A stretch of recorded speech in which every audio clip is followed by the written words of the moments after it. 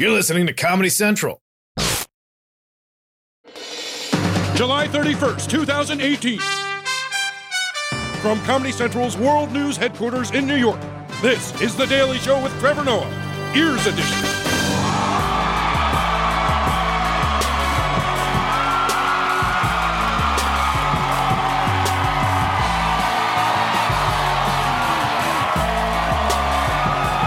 Welcome to The Daily Show, everybody. Thank you so much for tuning in. I'm Trevor Noah.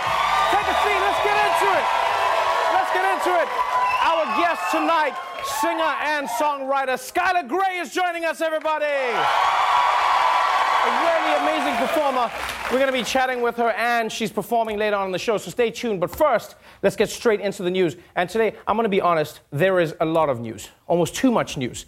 Luckily, though, too much news is just the right amount of news for a segment we call Ain't Nobody Got Time for That.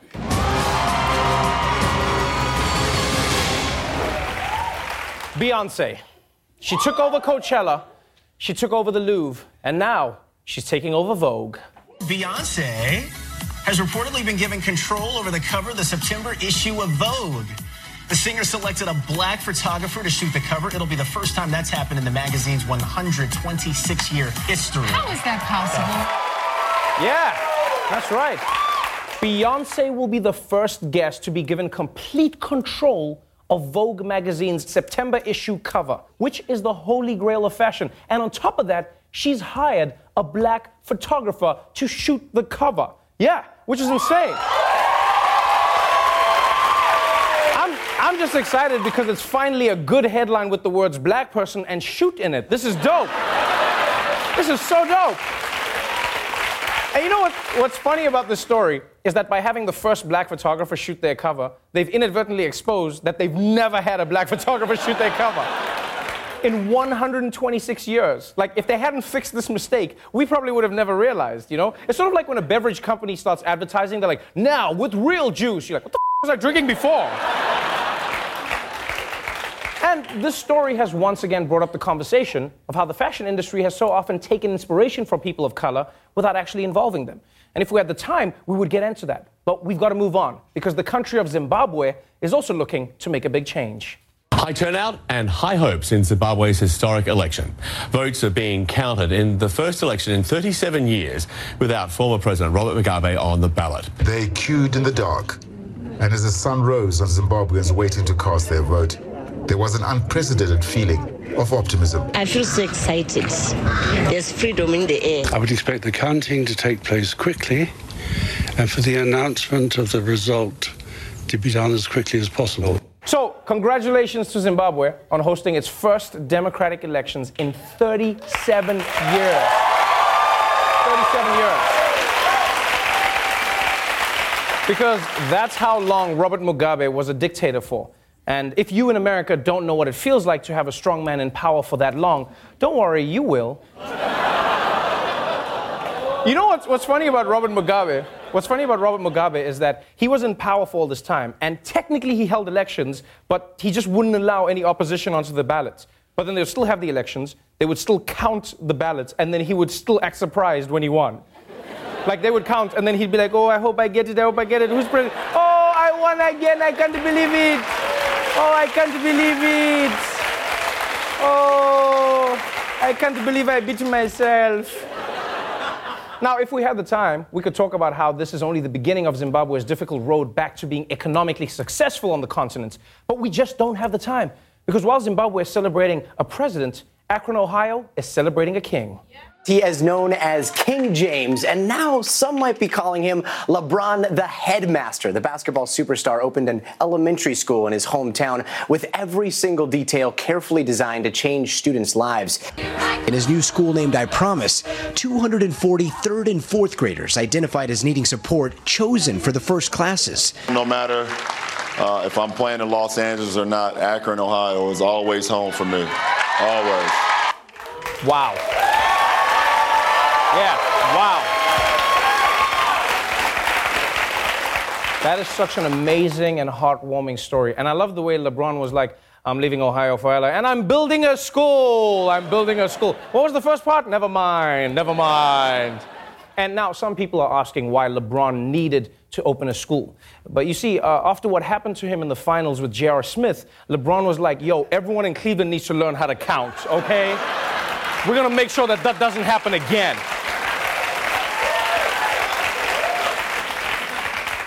And although this is a really beautiful story of philanthropy, it does raise the question of why communities need celebrities to provide services that should be provided by the government.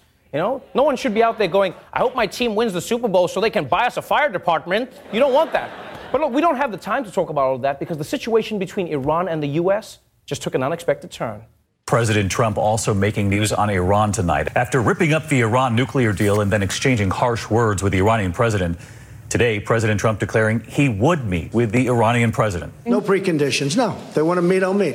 Anytime they want. Anytime they want. It's good for the country, good for them, good for us, and good for the world. With President Trump's offer of a face-to-face meeting with Rouhani, Iran immediately took the upper hand. The Iran Fars news agency reporting that it sees no value in a face-to-face meeting. Wow. Wow, Iran. I mean, I know Iran seems extreme, but I get why they're not eager to meet with Trump. Because you've got to admit, he blows hot and cold like one of those psycho boyfriends. He's like, Iran, you will suffer consequences, the likes of which throughout history have suffered before. I'm so sorry, Iran. I'm so sorry, man. I haven't had my Big Mac today, man. Can we meet? Can we meet? I'll meet you wherever. Where do you want to meet? Where do you want to meet? I just want to talk to you before I bomb you into the store. You know what? Let's buy a puppy. You want to get a puppy? I want to get a puppy with you, man. I just want to get a puppy. Crazy. And look, I understand why Iran would think a meeting with Trump would be unproductive, right? He's totally unreliable. But if they take a page out of North Korea's book, Iran might be able to use that to their advantage. Now to North Korea and evidence it may be building new long-range missiles. These new satellite images, according to the Washington Post, showing construction of one or possibly two liquid-fueled ICBMs at a facility on the outskirts of Pyongyang. This would seem to validate concerns that North Korea had absolutely no intention of getting rid of its nuclear weapons, despite Kim's very vague promises following the summit that took place in June. So Kim Jong-un made a promise to Trump and then did the opposite, which basically means Trump is getting a taste of his own medicine. Although not literally, because knowing Trump's doctor, his actual medicine is probably Vicodin laced with ostrich semen. But you know what I mean. And you know Trump will never admit that he got played by Kim Jong-un, right? Like, North Korea could fire a nuke at San Francisco and Trump would be like, that was actually part of the deal. They have a hall pass for one boom boom a year. One boom boom a year, folks. We'll be right back. Welcome back to the Daily Show. So, since Cinnamon Hitler took office, there have been plenty of campaign promises that he hasn't fulfilled. Building the wall, repealing Obamacare, and of course, adding a swimsuit competition to the SATs. But one promise Trump did keep was passing a giant tax cut. And since it went into effect 8 months ago, business is booming. In fact, last quarter, GDP hit 4% growth, which is impressive. The economy in America has been growing so fast. If it were a sixth grader, it would be that weird boy with the awkward mustache who doesn't know how to shave yet. You know, that kid is just like, I woke up one morning and my GDP was huge. But while it's true that corporate profits are much higher these days, the idea was that they would pass some of that money along to the people who work for them. It's a theory known as trickle down, right? Which I'm sure is what piqued President Trump's interest immediately. He was like, finally, all America will be showered with gold. A golden shower, if you will, folks. The problem is that so far, corporations have been keeping the extra cash for themselves. So far, the biggest investments have been made in stock buybacks, $700 billion worth in the first 2 quarters, meaning these tax savings are bypassing workers and going straight into shareholders' pockets. Real hourly pay of middle-class workers has risen just 0.4% over the last 18 months. A new analysis by Americans for Tax Fairness found that only 4% of workers got a pay raise as a result of the tax bill. That's right. For the most part, corporations just pass their tax cuts on to stockholders. You know, it's starting to seem like when Trump promised he'd help the forgotten man, He was specifically referring to an eccentric old billionaire who never leaves his mansion. He was like, we must never forget about Mortimer, folks. Never forget him. He saves all these boogers in one big jar, and we love him so much. So great, tasty boogers. But the fact is, Trump promised a tax cut for everyone. And so far, it's gone almost entirely to the wealthy. That's not a great look. So with the midterms less than 100 days away, the administration has come up with a bold new idea. The New York Times reports the Trump administration is considering a $100 billion tax cut that would mainly benefit the rich. Treasury Secretary Steve Mnuchin said that his department was studying whether it could use its regulatory powers to allow Americans to account for inflation in determining capital gains tax liability. The Times says that independent analyses suggest that more than 97% of the benefits of indexing capital gains for inflation would actually go to the top 10% in America. Yes, the White House is now planning even more tax cuts that will overwhelmingly benefit the rich, including, by the way, big real estate owners like President Trump. And at this point, it feels like Trump is just trying to get his way with as much as possible before Robert Mueller gets him, you know? Yeah, it's like he's a shoplifter in a Circle K who sees the cops come in and just starts shoving candy into his pockets. He's like, okay, you got me, but these are mine. I keep these now. I keep them all. For more on the proposed tax cuts, we turn to a man who's watched Wolf of Wall Street 3 times, Michael Costa, everybody.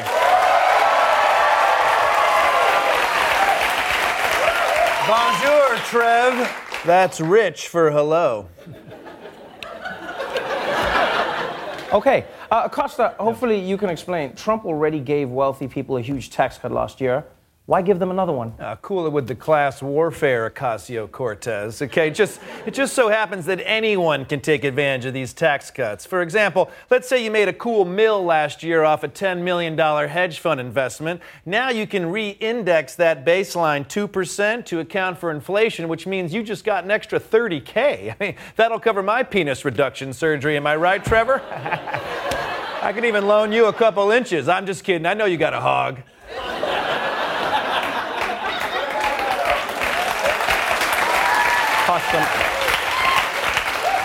Most people don't have $10 million.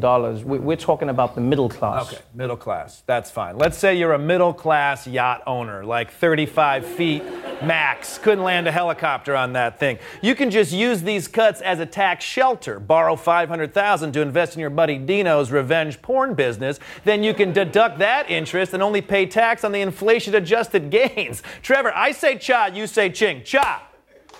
Cha. Do you want to say cha? Costa, I feel like there's no way you actually understand what you just said. Of course I don't, Trevor. That's why I have a broker. He'll clear this up. Okay. Hey, Chandler. What's up, you bitch? Yeah, I'm trying to explain monies to my boss. How's this tax thing work again? What? Right now? You are right. Go. I'll see you at Polo. I got his voicemail. Costa, why do you have a broker, man? I know for a fact that you're not rich. Yeah, not yet. But Donald Trump promised Americans that we're all going to be rich, and he's never lied before. So call me poor, Trevor. Don't call me poor, Trevor. Call me pre-rich. So, okay, wait. Then how much is your net worth right now? How much is an iPhone worth? About $900. Well, then I'm worth $900, baby. What up? Michael Costa, everyone. We'll be right back. He's got a hog.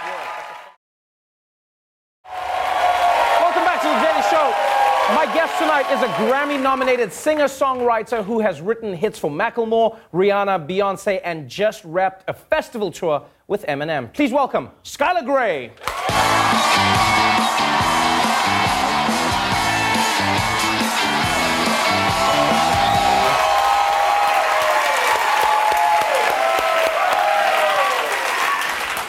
Welcome to the show. Thank you. And congratulations coming off the successful tour with Eminem. Is Eminem one of those people who is like super like hardcore whenever we see him, but then he's just like a softie and a sweetheart in real life? Kinda. Yeah? He's really fun. I feel like Eminem's like in the booth and he's like, all the people in the double, and then he comes over and he's like, hi. He's one of the funniest people I've ever met. You always dreamed of working with Eminem, which is what I found amazing about your story is you talk about how you were first introduced to the idea of maybe like singing on an Eminem song when Stan came out. Yeah, I heard that song when I was like 13, and it was kind of my first experience loving hip hop. Right. And then it kind of, I deep down had this dream of wanting to work with rappers, even though I was a folk singer. Right. So it was a little odd, but then I ended up working with him. So how does that story begin? Let's go to the beginning. So you get into folk singing, and is this a family thing, or is this just the music you? My mom and I had a folk duo, and I started performing with her when I was 6 years old, and then I went solo when I was 14. She wasn't too happy about that. Mom, I am leaving you, but I still need you to drop me at all my gigs. Exactly. And then I moved to LA when I was 17, got a record deal. Things fell apart. I went broke, and I left LA for a while. And I had a bad taste in my mouth about the music industry in general. And out in the woods in Oregon, I fell back in love with music, and decided I had to figure out a way to make a living at it because I wasn't good at anything else. Right. I was a high school dropout, and all the jobs I tried, I sucked at. So I was like, music has to work. And so I reached out to my publisher, and I was like, how can we do this? And she had just signed a guy named Alex the Kid, a producer, and she connected us on email, and that's how Love the Way You Lie happened. It was like the first song after this soul-searching experience. Now that you've worked in hip hop, is that where you see your home now? Is that something that we could see as like a folk hip hop new genre that comes to light? No, I've had so much fun working in hip hop and working with rappers, and I'll continue to do that, right. I think, forever. But I think what my forte is just sitting at a piano or a guitar and playing a great song. And so that's what I'm going to do with my solo stuff. If you were to meet someone in your position who is starting out, and they say to you, hey, Skylar, this is what I want to do, these are my dreams, this is where I want to get to, how do you tell somebody the story and then tell them to like power through the failure part? Because how did you know that you would make it out on the other side? Because you might say to someone, just keep doing it. For a minute, I thought I wasn't going to do music anymore, but it's in my blood, and I can't get away from it. So what do you tell people? Do you go like, hey, you're going to fail a lot? Yeah, you just have to be able to deal with rejection on the daily, and then once in a while, something great will happen. I like that. And that has to, keep you going through the rest of it. It's like an inspirational but very realistic speech that you give to, you're going to fail, kid. And also... Also, you just have to love what you do and not focus on the accolades and the success of a song.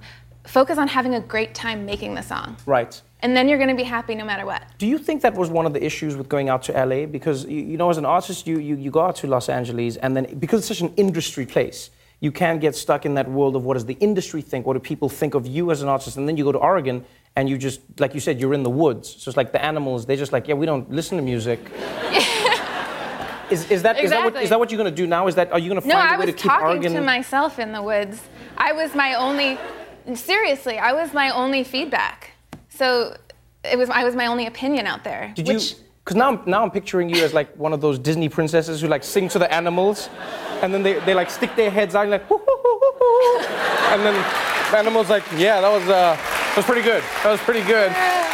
I think I definitely had some Snow White moments that, yeah. Wait, so looking at your career now, because now you're just on the up. Like to have Beyonce and Eminem singing your hooks and singing your songs that you've written to have so much success. Do you now struggle with that balance between going back to a place like LA, or do you go like, no, I am an Oregon person, I am in the woods forever. I live in Napa Valley now. I live with my fiance on an amazing ranch. Oh. Yeah. So do you have animals?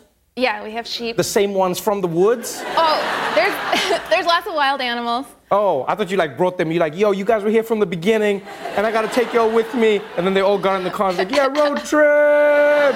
And you guys went out. That would have been like an amazing story. Oh my God. So what are you looking forward to now? I'm looking forward to creating my own, sound and music for the world to hear. Right. Outside of the rapping collaboration. You should get them to collaborate on yours. So now we need Eminem coming in and doing the hook on your album. I have done that on some stuff. Yeah, I have done that. But singing? On previous albums. No, I'm saying Eminem should come and sing. Oh, and I should rap? Yeah. You should just like flip the genre. That would be interesting. I'm just saying, it would be mind-blowing. If Eminem comes in and then he's like, I walk on water. I'll ask him about it. You ask him, but don't tell him I said that. Thank you so much for being on the show. Skylar Grey, everybody.